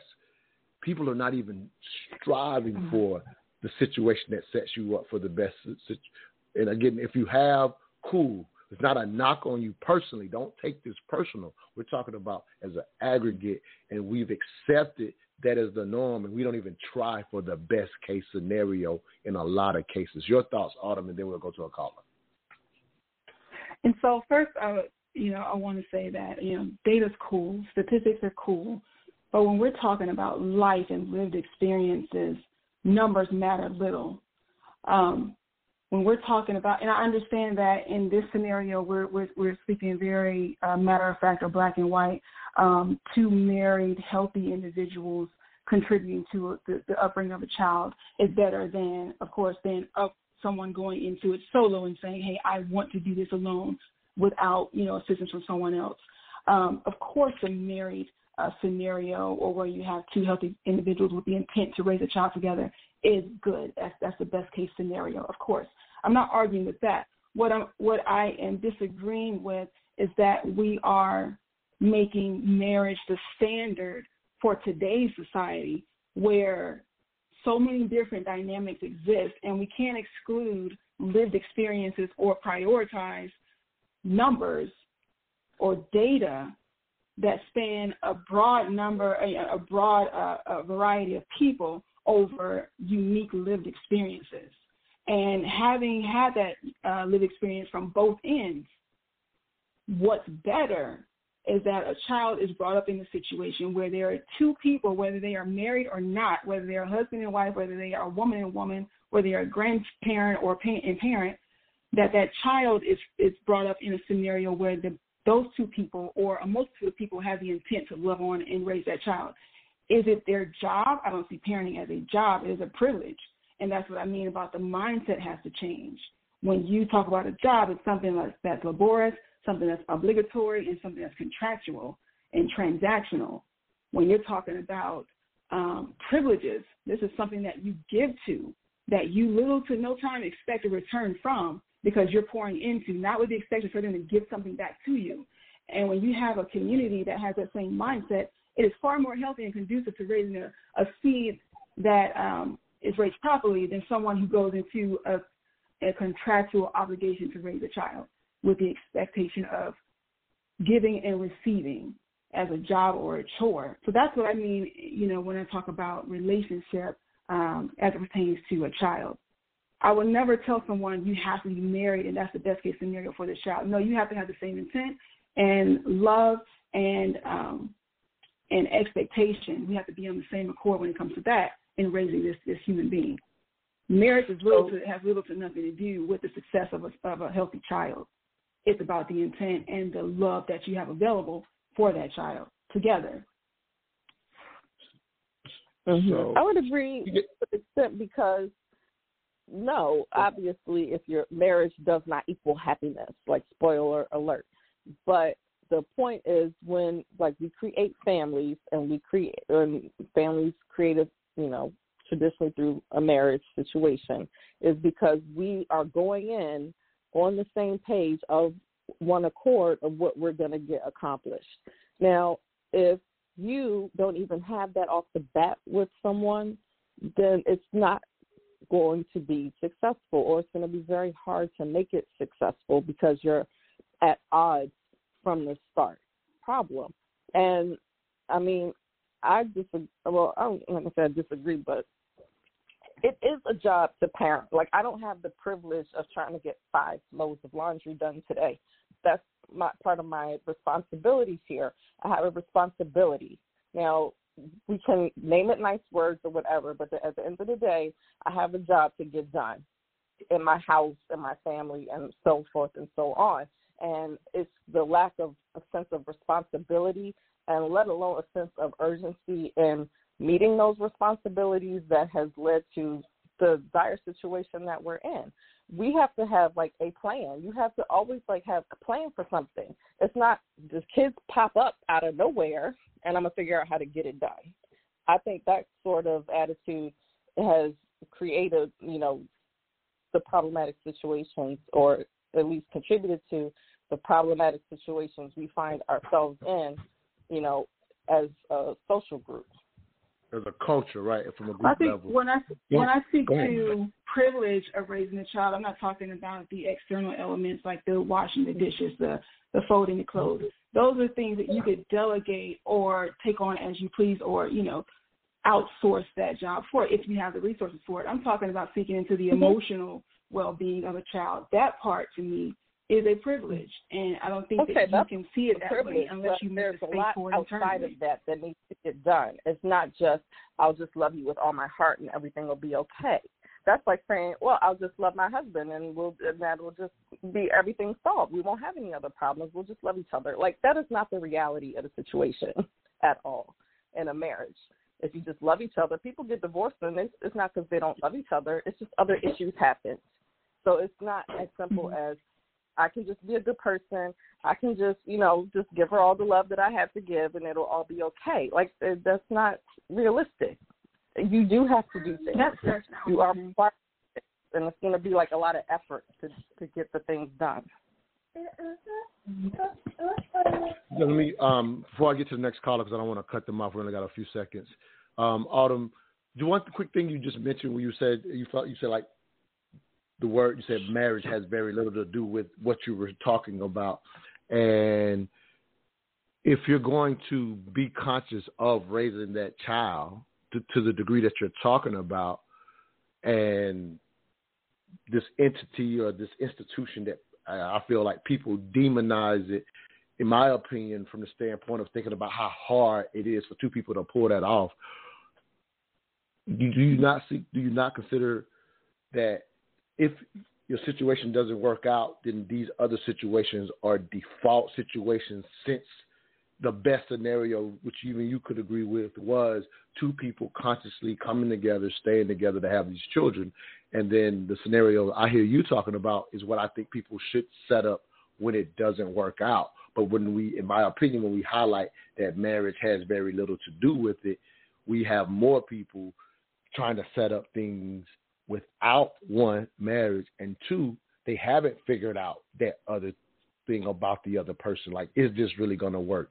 It ends up being a default situation of people doing the best they can, and in more cases than not, it's not working out for our black children as a collective. Yeah, so the way that I view marriage and community when it comes to raising a child, marriage is a part of the structure. It is not the structure.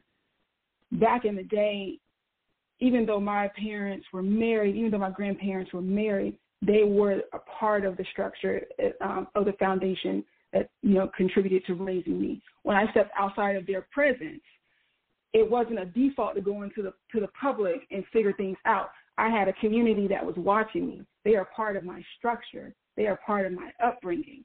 So even if they, you know, my parents or whoever divorced or were not together, I still had another part of that structure that was equally as important when it came to my upbringing as my parents. They probably were not the primary authoritative figures in my life, but they were as important in their contribution to my upbringing. So when a marriage dissolves, it should not be, it's the end of the world, now I got to go figure something else out. Those other pieces already need to be in place, and that's what I mean about building community and not objectifying people for their title, but seeing them as who they are in their spirit and in their intent. Teachers are part of our structure. Coaches are a part of our structure. I don't go seek them out once things failed with my marriage. Those things were built out when I was married, even before I was married.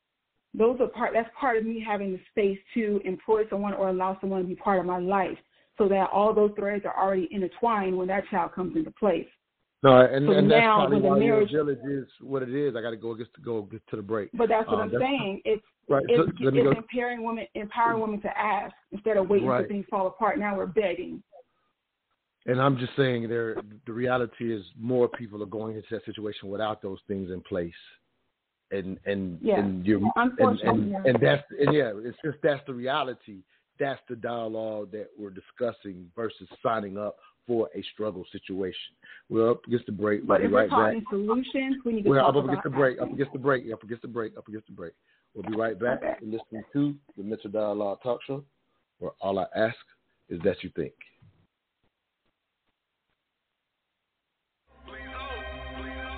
Truth seekers, please understand, Mental Dialogue is much more than just a talk show. Each and every Saturday, we communicate with you for two reasons: to dialogue and connect. On the dialogue side, we cater to you intellectual outcasts who feel you have no place for honest discourse on race, sex, culture, and African American business. On the connect side, we've created a community where you can connect with experts specifically in finance, whether personal or business, and mental health, whether it's trauma or to optimize performance, along with all the other skill sets from other MD community members.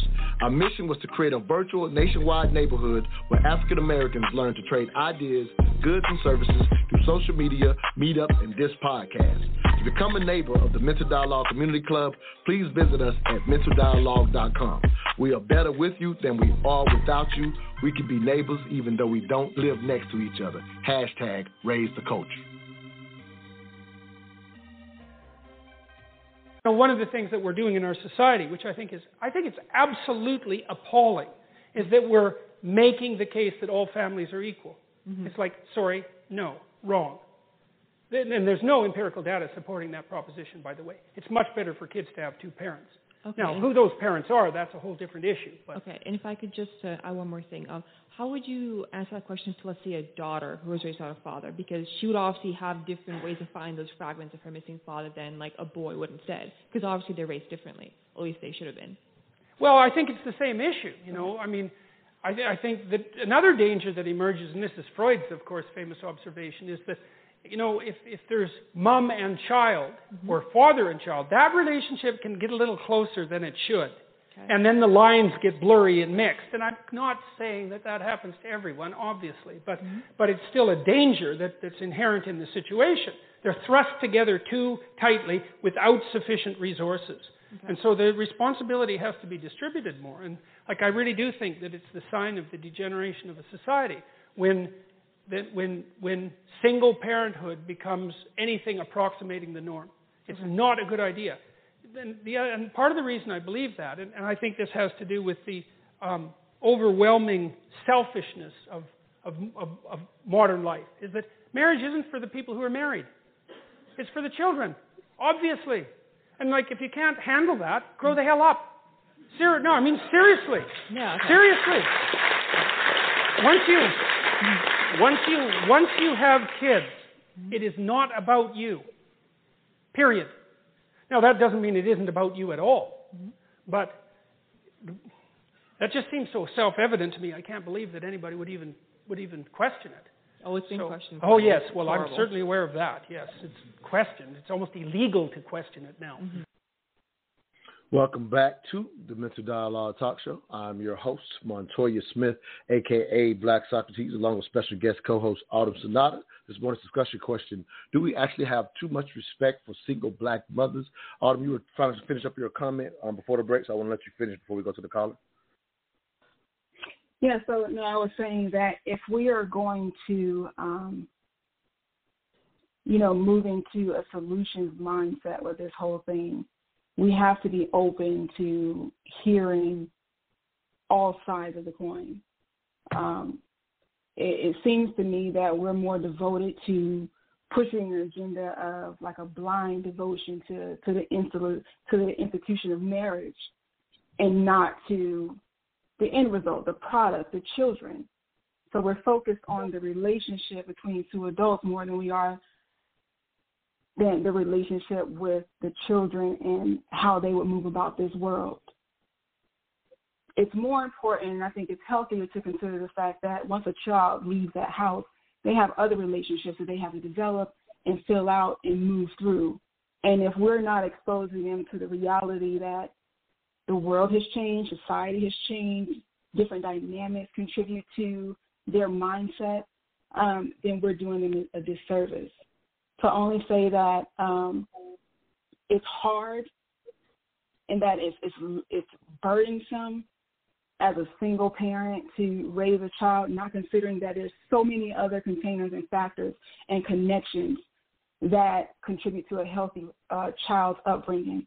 It's restricting a child to think that a mother and father, even if they are healthy in their own right, is the best way to do it. Not that it's the only way, but that it's the best way to do it. Because most of us know that even if you are well-intended and healthy and excited and loving about going into a marriage, when a child is introduced, when parenting is introduced, things can change really easily. You don't know how that person is going to perform in parenthood until they actually get there. So to set a child up or to set yourself up to believe that that's the best way to do it and not to consider any other factors or opportunities, and I call them opportunities because they are, connection is opportunity, then you're setting yourself up for failure and disappointment. It's not to exclude marriage, it's to include other connections and making sure that that child is aware of those other connections. And that's my point. All right. Yeah, I just, as a collective, we're experiencing the results.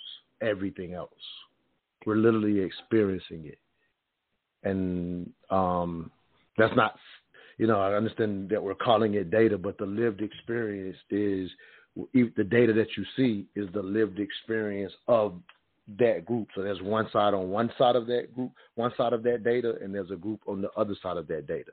And unfortunately, if the majority of our children are struggling in certain dynamics, highlighting that actual reality for our future generations becomes very important. So my question would be, what is the solution in today's society, looking at the data and the lived experiences and the components that play into a child's life now? What is the solution? Right. So, can I say something? Yeah, please, Hillary. Go ahead. I feel like, okay, Autumn said the word agenda, but she said it almost like it was a bad word. Agenda is one of my favorite words.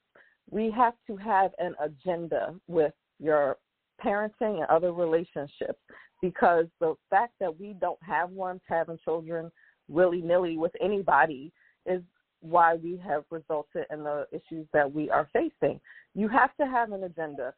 There is a benefit. Well, obviously, assuming that the two parents, are, healthy and mature and settled enough to take on parenting or marriage or both, that should be an agenda, that you should be in a place where you are capable of successfully parenting a child or successfully maintaining a relationship, if you're married or even if you're unmarried but together, whatever it is, that you can maintain a healthy relationship with this person, that you are going to embark on one of the hardest things you will have to do together. So that is an agenda item that we should have. You should not be encouraging people to have children when they aren't capable of successfully doing that, whether it's because they're not emotionally prepared or they're not financially prepared or whatever it is. That is not something that should be encouraged. And when people are out here having babies willy-nilly, that is really what results a lot of the time. It's not mature individual adults thinking, oh, I want to have a baby. I have something to offer this child, to, be a contributing member of the world. That's not what these situations usually are. Is, they've been humping this person for a few months and they wind up pregnant. And then, mess ensues after that. Parent, like, that's obviously not true. But it's just not something that I feel should be encouraged. Like, again, what is the advantage of one person having a baby and then trying to create this whole village versus two people coming together with an intact village already, and you have, one from both parents. So I have double the community than somebody making up stuff on the fly. Like, what is the advantage to that? Like, and I feel like no one has answered that. There's no answer, because there is none. There's no advantage to saying, yes, no, it's preferable for one person to just be figuring stuff out on the fly for the next, 18 years, or really, it's a lifetime responsibility. There's no advantage to that. There really isn't. So I feel like we shouldn't. So just to clarify, as far as agenda, I meant in the root of this conversation, what is the purpose? Because sometimes we get so caught up in trying to make our point known that we're not actually seeking out a solution. Your perspective is different from mine, and that's fine. I think that's healthy, because we're speaking to a collective of people who have varying perspectives. But at the end of the day, what are we pushing? What are we designing? What's the solution? What are we architecting as far as a solution?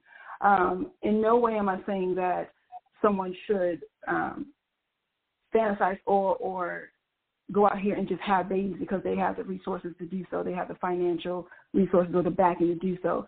I'm not saying that people should go out here and seek out single parenthood. What I'm saying is that do not exclude other factors in raising a child. Marriage between two healthy people who have a village, that's best case scenario, of course. Go for that. But marriage is a piece of paper. When people think about it, they think about a piece of paper. I'm talking about marriage in the way of a soul commitment to do something together. And that's the best case scenario, when you're nurturing an environment where a child is supported in multiple ways, just not by two people who decide to sign a contract. So that's what I'm saying. It's best case scenario when you have people who love that child or who have the intention to contribute to a healthy environment. It has nothing to do with a piece of paper to me. Yeah, I respect what you're saying. It really isn't just a piece of paper. The fact that we're like it's just a piece of paper is why, again, there's no agenda there. A piece of paper is not an agenda. You have to have a goal, agenda. If we're going to get somewhere, this is what we're doing now. This is what we're going to be doing next year. This is what we're going to be doing in 5 years. That's the marriage part. The paper part is not the marriage, because anyone can go get a what paper. I'm saying is a lot of people you can go get a diploma. It doesn't, or a degree. What does that mean? It's not. That's not. I love what Autumn just said. Let me jump in real quick, y'all, because I got to go to a break. So just let me jump in real quick. So I love what you just said, Autumn, about that a lot of people think that. And so I want to just highlight and just let you hear this as well because of something you said. So when I played the cut from Jordan Peterson or whatever, when he says marriage is for the children, and so I would like to highlight just from a personal standpoint of our dialogue that I am actually focused on the children. And that's what I think is something that is missing, because when you focus on the children, it requires you to do beyond it being a piece of paper. So I agree with you, Autumn, that it's a lot of people see it as just the paper, but when you understand what it is about and focus on the children, again, you don't have to agree with that part, but if you do focus on the children, then it requires all those additional steps that Hillary is talking about. And that is the solution that a next generation does not hear enough of. When we reduce it to a paper and demonize the word, part of the solution, I'm not saying this is the only solution, it's just highlighting the need to speak to what it is really about and not allowing it to be just a piece of paper. I'll let you respond out of this last break. You're listening to the Mental Dialogue Talk Show, where all I ask is that you think. I didn't have it queued up. Give me a second. Let me queue up the last sponsor. We'll be right back.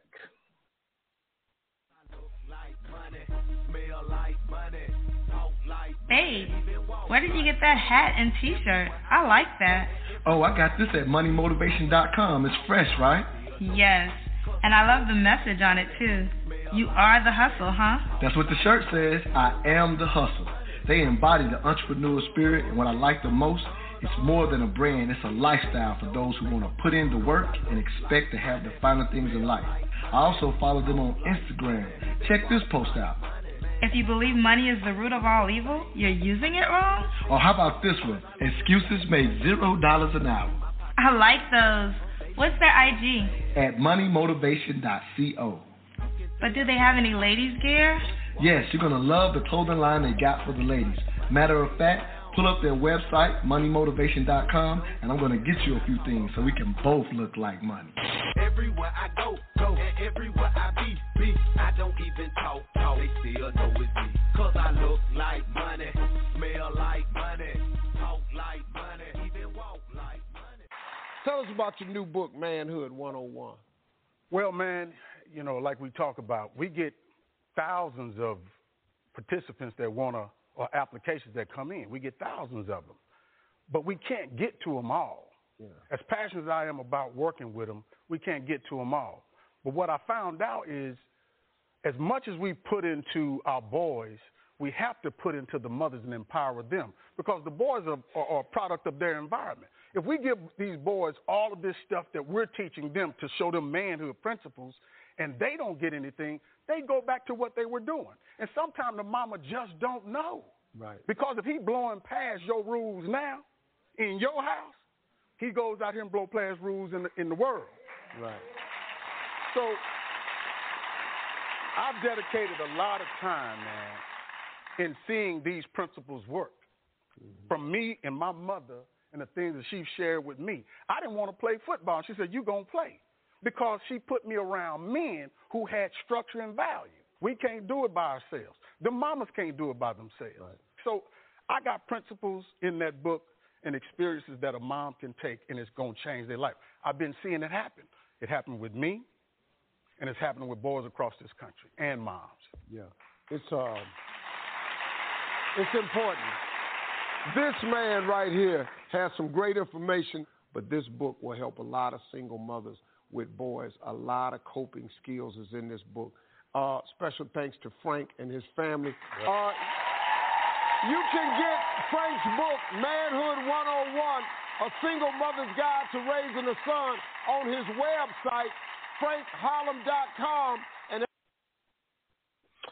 frankharlem.com, possible resource for anybody out there listening. Do we actually have too much respect for single black mothers? Special guest co-host Autumn Sonata, as well as special guest Hillary Roberts. I am Black Socrates. We'll go ahead and continue this conversation. Autumn, you were speaking before the break, so I'll continue with you, and we'll definitely get to a caller after this. Yeah, so like I was saying previously, it's not about marriage. And I think that we're putting so much emphasis on marriage that we're forgetting that the purpose of this is to focus on the impact of relationship and how it relates to a child and their upbringing. Our culture never required a contract to be committed to building a family. Western society put that contract there. And when you tell someone that you're married, the first thing they assume is that you either share last names, you signed a contract, you had a ceremony and a reception. When you say you're a parent, there's no contract even thought of. It's not a contract in place. No one can tell you how to parent. They can demonstrate you, but they can't tell you how to be a parent. And in the same way that we consider parenting as something that you go into as a lesson to be learned and something that is taught along the way, is the same way we should go into relationship as it pertains to raising a child. We can't idolize marriage, the contract side of it, as the baseline for raising a healthy child. And I understand, Hillary, you have a better understanding of how that looks with good intent. A lot of people see marriage, like I just said, and they hear contract. And when single mothers are devoid of that contract, the mindset is that they're failing. The mindset is that they don't have the resources or the privilege to raise a healthy child because they're lacking something if they're not married. See, we have to be careful with how we speak on single motherhood and how we prop up marriage to be the prize, because that can communicate to a lot of women that they're less than, or that they're inferior, or that they're incapable of doing a thing because they're not married. And so in that way, we have people out here trying to be superwomen because they are told or convinced that they have to do everything on their own, when in actuality, they don't. But do we push the resources that single mothers have, or do we ask them if they need help? No, we praise them for being in pain and for taking on that burden instead of saying, yeah, you're doing a great job. You know, I don't see how you raise 5 children by yourself. People don't ask, are you doing this by yourself? Do you need help? Because we look to marriage being that structure that will take care of all of that. And again, when women hear, or when most single mothers hear that they're giving that praise, it's muffling their actual cry for help. So since someone is expecting me to perform and they're giving me praise for performing, they don't realize I'm tired, that I need help, but they're not asking me for that. They're just giving me praise. And so we don't reach out for those resources. We don't ask, because then we'll be looked at as begging or let me ask flawed. Let me ask a quick question right here, and I'm going to go to the caller, but just a quick question. So I see what you're saying. A part of my thought process is the dialogue that we've culturally done what you're talking about so much that we actually prepare our children for that very scenario. And if what I'm saying is the children are raised to possibly have to do it that way. That has become the unfortunate expectation, if that makes sense. I'm definitely not highlighting the contract of marriage. I'm highlighting all the things that we don't talk about that is well more involved than the simple concept. But I agree. People think of it as just a contract. That's not the goal of what's being highlighted. Area code 600. Go ahead, Autumn. Go ahead, quick. Go ahead. So just for clarity on my end, is the assumption that we are praising single mothers to the point that where little girls are aspiring to do that based on that praise? I think that's a part of what's happening in our culture. And I was wondering, I'm wondering, are we willing to own that has become, that part has become a part of it? That's, you know what I'm saying? Are we willing to own that has become a part of it? I'm definitely not saying that's it alone, if you will, but I do wonder, has it gotten to the point to where now we will celebrate it? Not everyone's doing this, but it's happening to the point where nobody thinks nothing of it. I think that has become part of our culture now. That is the part of the question, if you will. I'm going to go to 600. We only got 5 minutes. I'm going to try to bang out at least 2 calls before we go. Last 3, 600. Give us your name, where you're calling from, and your 3 cents. I'm going to give you a 1-minute response. I got callers behind you. Sorry, I didn't get to you earlier. Good morning. It's Ephraim calling from Powder Springs, enjoying the conversation and the perspective. I was going to ask Autumn, and she kept asking she kept saying that marriage is not the best solution. I was wondering what she thought was the better solution than marriage. But she did. I was glad to hear her say that marriage for 2 healthy individuals with a village already in place is the best ideal situation. So my point of view is, well, if that's the ideal, then the solution to what we're seeing right now is to push that ideal and explain, like you've been saying, Montoya, and Hillary have been saying, people have to know what it all entails to be in a marriage. Not that it's just a piece of paper, it's a contract, which people have been saying forever, which is ridiculous, and that's what part of what's gotten us to where we are. Explaining, these things, traditionally marriage wasn't two individuals coming and signing a contract. It was two full families coming together and joining by blood.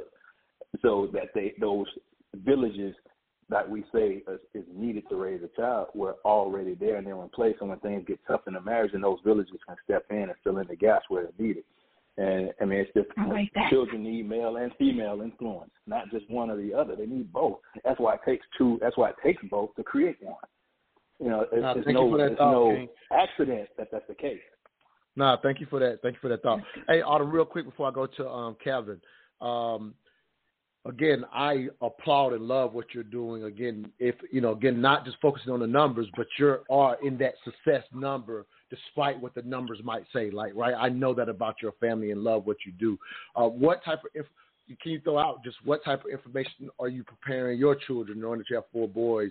Like, what are you encouraging for them? Because I think that's what's one of the things that's missing the most from is because of what we're doing now. The next generation is not hearing enough about what's ideal and, as Ephraim said, what all it entails.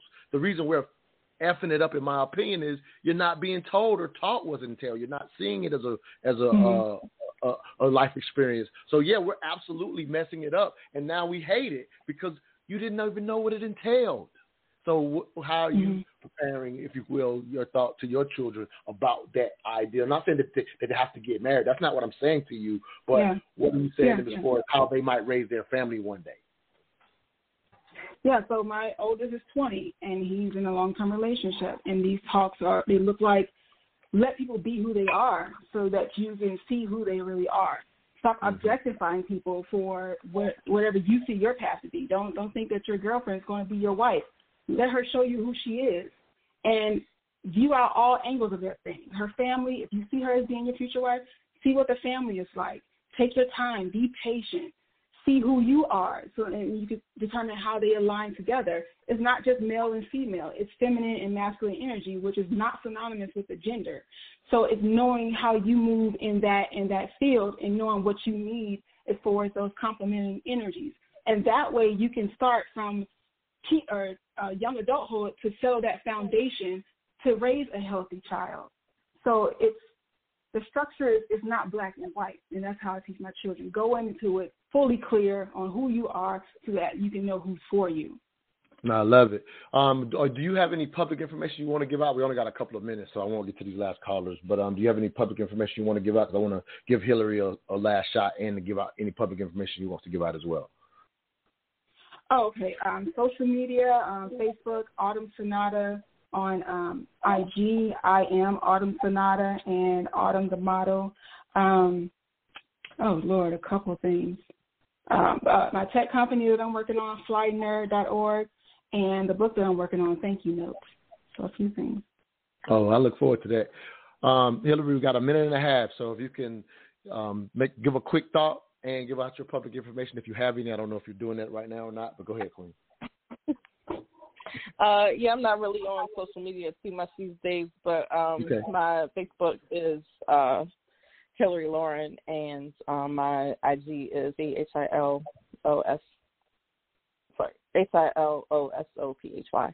I'm not really on social media too much, but thank you for having me. I appreciate it, and we had a good discussion. And thanks again. No, absolutely. I loved it. Great dialogue. Everybody's passionate. Sorry I didn't get to all the callers today. I see y'all out there. I missed y'all. I'm going to close with a piece from my upcoming book. I know I keep talking about it, but I just put the cover out this week.